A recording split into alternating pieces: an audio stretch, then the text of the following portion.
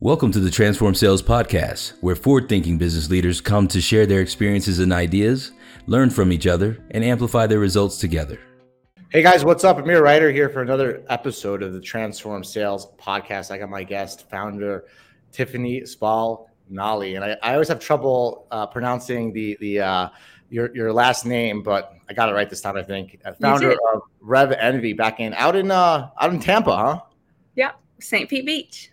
Well, I appreciate you joining us for this episode. I think we recently connected, and I convinced you to get onto a podcast pretty quickly and share some of your learnings being new to the industry. I think you've been an owner of an agency for how long now? It's been 2-3 years, or? I know, brand new, 6 months. So it just started. Yeah. I like it. I'm sure these questions are going to be still resonating because I'm sure you've seen a lot of the problems that buyers have been making. Typically on this episode, we like to kind of focus on who you are, right? Like what your agency focuses, like what your best buyers are, but really also talk about mistakes buyers make, because at the end of the day, a lot of revenue is lost from buyers hiring the wrong agency or setting the wrong expectations or managing it the wrong way. So just being transparent so that first-time buyers who are listening to this can avoid those mistakes. And of course, other agencies can network with you. So before I get into that, it'd be great for you to just tell everybody who you are and how you got into the outsourced sales business. What made you start this company 6 months ago? Yeah. Well, thanks for having me. I'm excited to have this conversation and be on the podcast. So I just started RevEnvy 6 months ago. I've been in sales my entire career. I absolutely love sales. And actually, we moved from Kentucky to Florida almost a year ago, like 3 weeks, it'll be a year ago. And we had just sold our house. And literally the day after I sold our house, like we had just signed the contract, the day after I found out that I was a part of a layoff and I lost my job. So in the midst of moving and, going through all this transition with the house, I just took the first position that came available. And it was a contract position. I'd never been a contractor before. I was contracted to come in for a 3-month span and basically set up their sales processes at a young SaaS startup. So did that. And as I was going through it, I thought, like, why am I not doing this for more companies? Like, this is what I really enjoy. I've worked for quite a few startups, and I love that startup feel. So I decided, everything happens for a reason. And there was some reason that, I lost my job the day after we sold our house and came to this contract position that I probably would have never taken otherwise. I would have went for another full-time position. So started the agency, and I really focus on a process that has been a part of my sales process throughout my career in enterprise sales. And that's focused around LinkedIn. So we're a little different than a lot of agencies. We don't just do email marketing. We do. Well, you're rolling into my second question. I'm gonna pause you there. I'm gonna recap. So you got really good at a hard thing, right? Which was sales. We're gonna rewind that, right? Ironically, I'll tell you what the difference between a contractor job and a full-time job is, that the government takes your taxes before you have an opportunity to spend it and own the money. That's really the only difference. So every student created to track income. So it's kind of this weird thing where you're like, oh my God, the work I'm doing under a W-2 is different than the work I'm doing under a contract. But I promise you that $5,000 that hits your account is the same money to your bank account. So it's worlds are colliding where I think people realize that these are just terms. So contractor, employee, bananas and apples, different fruits, same fruits. Yeah. And then you became really good you've always been really good at sales. And then you're doing it for a SaaS startup, and you kind of realize that, hey, I'm passionate about helping companies, right? And B, I'm really good at this. Well, that sounds like a good story to me. Anybody listening to this, I'm sure if your path is also opening an own agency and being an owner because you're really good at it, Tiffany is somebody to connect with, because she's just did it 6 months ago. So it's good to do it not alone and with community. You kind of got into my next question. Let's talk about RevEnvy. What type of companies and industries are you helping? What are you focusing in on? So I really focus on SaaS startups because that's where my experience is. I do some like high ticket consultants just because it's happened to work out that way. And it kind of aligns with what I'm doing now, but mostly SaaS startups. And we specifically focus on outbound lead generation. So we don't do closing. We just do top of funnel activity. You just do the most important part where the sales come from, right? Right, exactly. I'm a big believer that AE work is not customer support work. If we listen to the stats about how buyers are in control, but sometimes we don't listen to the own stats we put out. But that's awesome. Tell me a little bit about, so SaaS companies, do you focus on a region? Is there a particular region in the United States? Would you work with SaaS companies that are in Singapore, APAC, or is it mainly US based? We will work with anyone, anywhere. Just, depends on where the need is. So there's a lot of SaaS companies that really everywhere, but so far my focus has mostly been US, but I'm not opposed to working with anyone.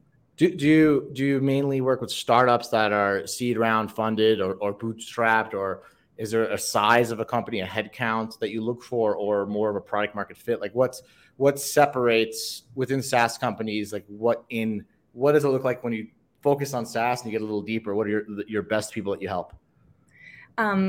So I mostly focus on pretty early stage. Maybe they've had seed round, they're trying to make it to their series A, but I do have some that are trying to make that next round, pretty much B and below, but that doesn't mean that I couldn't help anyone beyond that. Just I feel like at that very early stage they're still trying to figure out who is my real, ideal client profile? What are those personas I should be reaching out? So that's a part of what we do. We come in and help you identify all of the, both your ICP, your IPP, and nail that down so we can really target messaging in. But it also helps them in every other aspect of their business. So you guys really, you like the market validation campaign, right? The one that's actually kind of creating what channels are working, what's messaging working. I was going to ask, but it almost sounds like, what does set your agency apart from other sales agencies when it comes to servicing your ideal customer? Is it what we're talking about now? Yeah, because a lot of agencies will just come in and, put together their messaging and send out, mass emails. We come in and really handhold and figure out, because a lot of times in that early stage, they don't know exactly who is the best fit for their product yet. They're still testing it out, trying to figure it out. They don't know how they should message differently. If they're targeting, CEOs of, the Fortune 500 as opposed to CEOs of the, a 200 employee company. So we really focus on that and not just create the systems and put the systems in place and actually drive them with SDRs on the back end, but set them up for success going forward. So they know what their target personas are for everything else, not just that top of funnel activity. Yeah, this is where that question of how you got into the business comes into play, right? Because if you listen to how you answered it, you worked for a software company that was probably in market validation stage. Right. The hardest part, right? You crushed it, and you said that these skills I have, my ability to understand what a market validation campaign is, was what set me apart, and it turns into your ideal customer profile, right? In a way, where now, exactly. The best people you serve, and like I said before, obviously it's not your question, right? Every agency services everybody. We don't tell agencies that they can't service somebody. We're always just trying to focus in on that 80-20 rule, right? Like what brought you here is usually what your super strength is. So basically, companies that are SaaS companies located in the United States, right, that are looking for market validation. By the way, anyway, listening, market validation is a term that people don't talk about a lot, right? And it's really the point where you have predictable, repeatable outcomes because you've tested your messaging, and messaging only works for a certain time, right? So in the time frame, it's also working, and it's often what we see people skip, right? They kind of just want revenue and ROI, and they don't see the value in the, well, why would you not take this meeting? Well, what's wrong with my messaging? That's the real, the pain is usually the real gain, right? And they overlook that. So that makes sense. I like the fact that you've turned a business into what you do really well. I think that's what builds trust and authority, right? Talk to me about mistakes that buyers make, right? Like what's the biggest challenge you've encountered when you see buyers going through the selection process? And I'm not talking about mistakes they make that hurt your ability to convert them as a customer, right? What mistakes do they make that you've seen that affect their ability to select the right provider and set a relationship off on the right tone? Is there something you've seen happen that you want to talk about? I think especially with the clients that I'm working with, it's such an intimate relationship. You really get to know their business on a much deeper level, or I get to know their business on a much deeper level. And I think some of the mistakes that those early CEOs and founders find themselves making is that they want appointments. They want to have meetings right now. So they take one of the lead gen companies that say, oh, well, we'll get you leads. And then they end up having a lot of meetings that aren't qualified meetings. So now the CEO who is strapped for time and is worried about product and sales and absolutely everything else, now they're wasting time with meetings that aren't going anywhere. That makes a lot of sense. So for everybody listening, right, this is a common answer we hear over and over again, and it's expecting results. If you come into a buying process, right, and you're buying a house that's pre-construction and you plan on living it in month 3, you're probably going to be disappointed. And it's really the same thing when it comes to your go-to-market strategy. And it's, I'll speak freely from a service owner that has moved to a marketplace owner that a lot of agencies, if they don't tell you the truth, you're going to go somewhere else, right? So this buying behavior of having the wrong expectations and wanting people to tell you what you want to hear, it creates an industry where everyone's going to say, yes, I can get you 15 meetings, right? They turn into meetings that waste your time because it's kind of what you want to hear. And it's almost this concept of like, do I tell the buyer the truth? If I tell the buyer the truth, they'll go elsewhere. So buyers, if you're listening to this, please heed our advice. Don't build forecasted plans on best case scenarios. Build them on worst case scenarios and try to beat them. It's just logical, right? Like think about a budget. If you budget $1,000 and you spend $1,100, you're broke. If you budget $1,500 and you spend $1,100, you got plus $400. The same logic applies to hiring a sales agency. Probably a lot of things in your life that we're not going to get into in this conversation because that's a different episode completely. So I appreciate that. That makes sense. I hear that. I've seen that. I know it. I wish buyers would stop. And I wish sellers would stop promising false promises, but I think it's a takes two to tango kind of situation, right? What about mistakes buyers make when they're actually working with you, right? Like a buyer comes in, their expectations are right. They found you. They're a SaaS startup. They're in the United States. They know what a market validation campaign is. They see the value in all these things, but now they're working with you, and all of a sudden they change, right?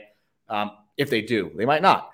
But have you seen a behavior that buyers make while working with you that affects their ability to get the results they expect? Yeah, so especially early on, I guess you don't know what you don't know.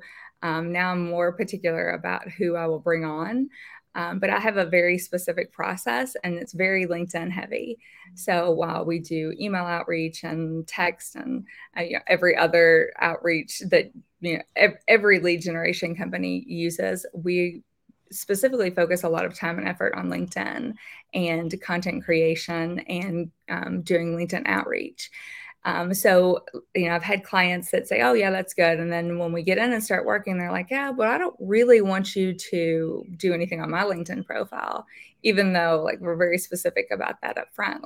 We'll use our own employees and create outreach from our own employees. But the point is to create your brand and to drive your brand and create content so you're seen as an expert. Because if we're reaching out and making connections and driving traffic to your LinkedIn page, which, by the way, results in 50% of all website traffic originates at LinkedIn. So that's like your mini landing page. And if you're not doing anything there and you don't want me to do anything there, then the whole process kind of falls apart. So I think. But I know you're talking about there because I'm very much, I try my best to be one of those more futuristic CEOs where I push my brand and I push the content and I work super hard to have 30,000 connections and I work super hard to travel so that everybody in my team has a little bit of an easier time with awareness. And I for everybody listening, I do lives every day, right? And it's to be that. A brand awareness for the marketplace to get to highlight the agencies that work out there. So some of the practices we're doing here are very similar to what you should be doing as well for your team. Support your team. And I've seen that before as well, right? Like if a leader has a strong profile, they don't want you to use their profile. It's like, well, listen, it's your business. We're all one team, right? I have to do a survey to find out why, people are hesitant against it. Maybe it's because they're afraid their profile might get locked or something, but I might get as a terms and condition technically on LinkedIn, but I will find out why. We have a question from one of the viewers. It says, have a question for Tiffany. How does RevEnvy help SaaS startups? What services does RevEnvy do to clients? I think we might have answered this already, but if you can dive deeper to some of your specific offerings, we could help answer this question from Tangier. Yeah. So we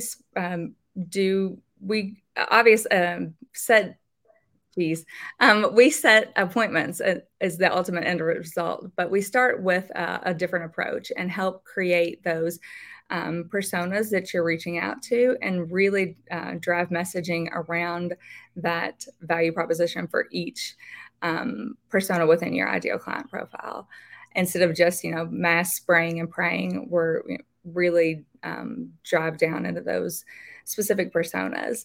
Then ultimately the end goal is to set appointments. Now, whether we get appointments because we're creating content from your LinkedIn page or your staff's LinkedIn page, and that's also one route that's going to generate appointments, or if we're getting the appointments because we're doing LinkedIn outreach or email outreach or picking up the phone.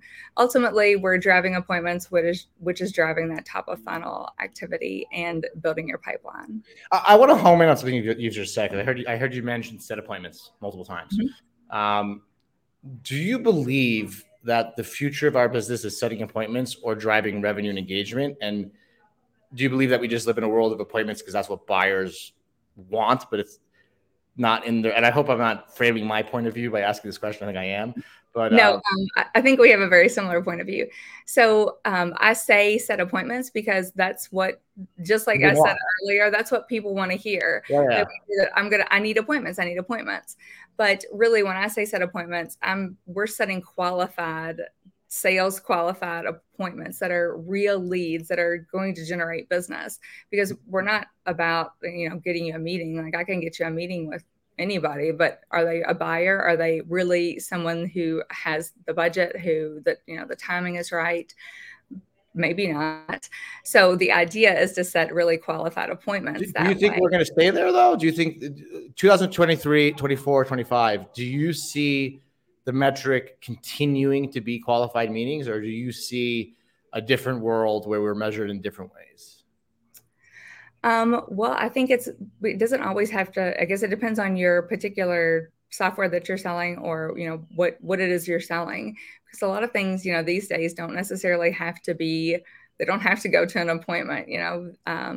A lot of software, like I have a client that our whole goal is just to get them to sign up for the free trial, because they know once they get them on the free trial, they're going to buy. It's a fantastic software. So no, at some point, and depending on what solution it is, appointments don't really matter. It just matters that we're generating revenue, which is the end goal of the appointment, obviously. But if we could do that without an appointment, all the better. I think that buyers don't want appointments anymore. And I think that we're very slow to react with the federal government, right? Like we are reacting very slow. I think engagement is what we should measure. Conversations. Did you find any of my content helpful? Great, thanks. I think that's more valuable than a meeting that wastes an AE's time who's getting paid top dollar, doesn't convert. I think that we're going to eventually end at that result, because I think that VCs now are all about efficiency. So it comes up from the top, right? So it's like now efficiency, not growth at all costs. So I think now we're going to be measuring things differently, right? I think what's interesting for me is that, like, we don't do these surveys, right? But I would beg to bet some money that there have been thousands of SDRs that lost their jobs, even though the company hit their financial forecasts quarterly, monthly, and annually. And that I find strange, because it's like, why are you firing people if you're winning the game that you planned, right? And it really, in my opinion, because I'm not an expert at why companies do these things, I think it's just because it's a follow the leader mentality, and nobody's, we kind of afraid to talk up, right? Like, if a leader talks about this stuff in a boardroom, they can get fired for not going with the flow. So I feel like as soon as we start not going with the flow, being honest and speaking our mind, faster we can get to more efficiency, and then more efficiency from there, because it's never going to end. I think perfection's never, that's what things that makes us human, right? It's never good enough. But I think we are in a world where the value of meetings is going to be really less focused on, and more the value of quality of conversation. I know Tito Bort, somebody who's in our community, who talks about this all the time. I don't know if you ever catch his stuff and his content. He's called the Mad Scientist, but he's all about quality, and he's always putting stats about this. But that's great, because I think from my listening to you, I think qualities were the way, but there's always this way of what does clients want, right? This has been awesome. Let me ask you one last question. If people want to reach out to you, they want to learn from you, they want to mentor. They're awesome at sales. They're scared to take that leap to open an agency. You just did 6 months ago. How can they reach you? How can they contact you? And where can they find you? They can find me on LinkedIn. They can call me. All my information is on LinkedIn as well. And my link tree with all of my links is on there. And that's probably the easiest way to reach me and find all my contact information. Yeah. Like I feel like the word link tree means something, because I replaced my link tree with Bitly, but to me, it's still a link tree because it's just a thing, right? It's like that name. It's like Airbnb, right? Or Uber, right? It's like it became the link tree where it's all your stuff's on it, but there's different link trees now. Tiffany, this has been amazing. I love your energy. I love the fact that you've joined the fight of quality and helping SaaS companies not mess stuff up. I hope to see you in Medellin for the conference, and I appreciate you joining today. And everybody who tuned in, appreciate you tuning into the Transform Sales podcast and our episode with RevEnvy. Thank you again. Yeah, thank you so much. I appreciate it.